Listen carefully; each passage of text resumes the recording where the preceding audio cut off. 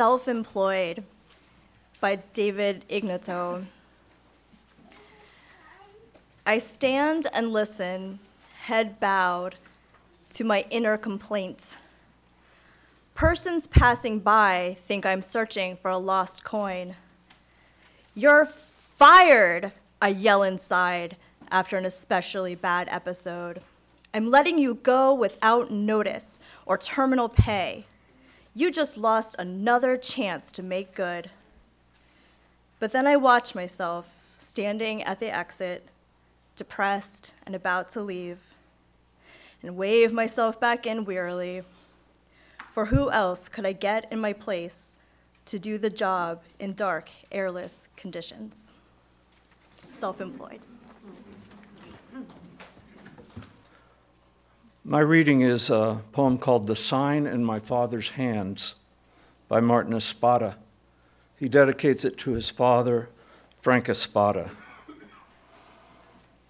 The beer company did not hire blacks or Puerto Ricans, so my father joined the picket line at Schaefer Beer Pavilion, New York World's Fair, amid the crowds glaring with canine hostility.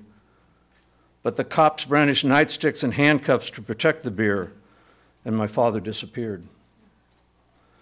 In 1964, I had never tasted beer, and no one told me about the picket signs torn in two by the cops of brewery. I knew what dead was. Dead was a cat overrun with parasites and dumped in the hallway incinerator. I knew my father was dead. I went mute and filmy-eyed, the slow boy who'd not hear the question in school. I sat studying his framed photograph like a mirror, my darker face. Days later, he appeared in the doorway, grinning with his gilded tooth. Not dead, though I would come to learn that sometimes Puerto Ricans die in jail with bruises no one can explain, swelling their eyes shut. I would learn, too, that boycott is not a boy's haircut, that I could sketch a picket line on the blank side of a leaflet. That day, my father returned from the netherworld easily as riding the elevator to apartment 14F, and the brewery cops could only watch in drunken disappointment. I searched my father's hands for a sign of the miracle. Poem by Juan Felipe Herrera. In memory of Cynthia Hurd, Susie Jackson, Ethel Lance, Reverend DePayne Middleton Doctor, Honorable Reverend Clementa Pinckney, Tywanza Sanders, Reverend Daniel Simmons Sr., Reverend Sharonda Singleton, Myra Thompson, shot and killed while at church, Charleston, South Carolina, June 18th, 2015. Rest in peace. Poem by poem. We can end the violence every day after every other day. 9 killed in Charleston, South Carolina. They are not 9, they are each 1, alive. We do not know you have a poem to offer. It is made of action. You must search for it, run outside, and give your life to it. When you find it, walk it back, blow upon it, carry it taller than the city where you live. When the blood comes down, do not ask if it is your blood. It is made of 9 drops. Honor them, wash them, stop them from falling.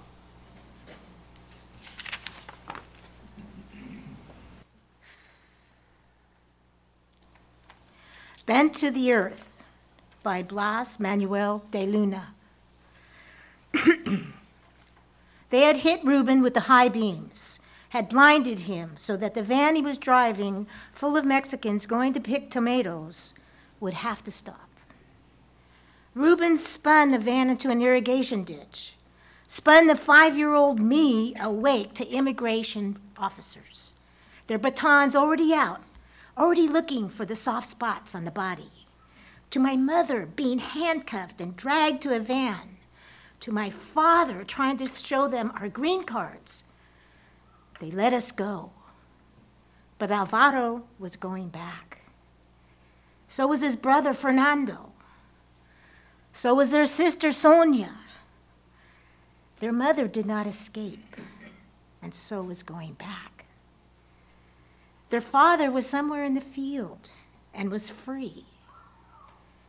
There were no great truths revealed to me then, no wisdom given to me by anyone. I was a child who had seen what a piece of polished wood could do to a face, who had seen his father about to lose the one he loved, who had lost some friends who would never return, who later that morning bent to the earth and went to work.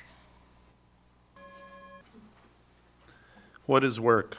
By Philip Levine. We stand in the rain in a long line waiting at Ford Highland Park for work. You know what work is. If you're old enough to read this, you know what work is, although you may not do it. Forget you. This is about waiting, shifting from one foot to another, feeling the light rain falling like mist into your hair, blurring your vision until you think you see your own brother ahead of you, maybe 10 places.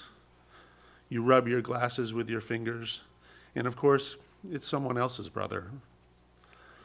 Narrower across the shoulders than yours, but with the same sad slouch, the grin that does not hide the stubbornness, the sad refusal to give in to rain, to the hours of wasted waiting, to the knowledge that somewhere ahead, a man is waiting who will say, "No, we're not hiring today," for any reason he wants. You love your brother now. Suddenly, you can hardly stand the love flooding you for your brother, who's not beside you or behind or ahead, because he's home trying to sleep off a miserable night shift at Cadillac, so he can get up before noon to study his German, works 8 hours a night so he can sing Wagner, the opera you hate most, the worst music ever invented. How long has it been since you've told him you love him, held his wide shoulders, opened your eyes wide and said those words, and maybe kissed his cheek? You've never done something so simple, so obvious, not because you're too young or too dumb, not because you're jealous or even mean, or incapable of crying in the presence of another man. No, just because you don't know what work is.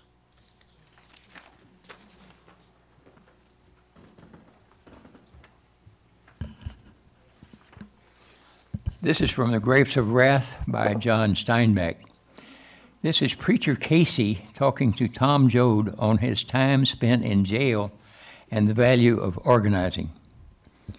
Casey grinned. "Well, sir," he went on, "I've been getting things. Some of them fellas in the tank was drunks, but mostly they was there 'cause they stole stuff. And mostly it was stuff they needed and couldn't get no other way. You see?" he asked. "No," said Tom. "Well, they was nice fellas, you see. What made 'em bad was they needed stuff. And I began to see then it's need that makes all the trouble. I ain't got it all worked out. Well, one day they gave us some beans that was sour. One fellow started yelling. Nothing happened. He yelled his head off. The trustee came along and looked in and then just went on. Then another fellow yelled. Well, sir, we all got it yelling, and we all got on the same tone, and I tell you, it just seemed like that tank buzzed and give and swelled up. By God, then something happened. They come a-running, and they give us some other stuff to eat. Give it to us, you see?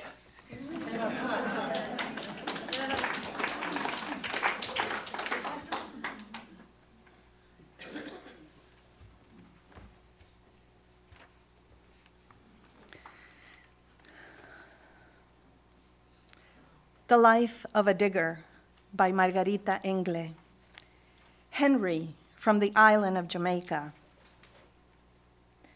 Jamaica digging crews have to sleep 80 men to a room in huge warehouses like the ones where big wooden crates of dynamite are stored.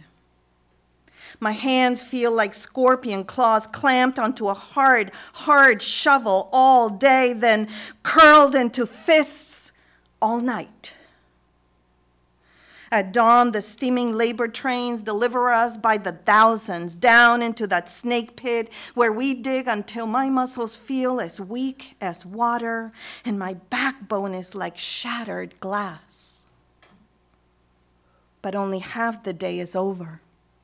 At lunchtime, we see sunburned American engineers and foremen eating at tables in shady tents with the flaps left open so that we have to watch how they sit on nice chairs looking restful.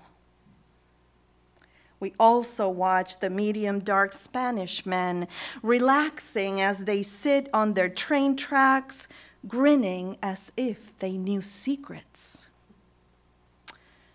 We have no place to sit, not even a stool. So we stand, plates in hand, uncomfortable and undignified. Back home, I used to dream of saving enough Panama money to buy a bit of good farmland for Mama and my little brothers and sisters so that we would all have plenty to eat. Now, all I want is a chair and some food with some spice and fair treatment. Justice.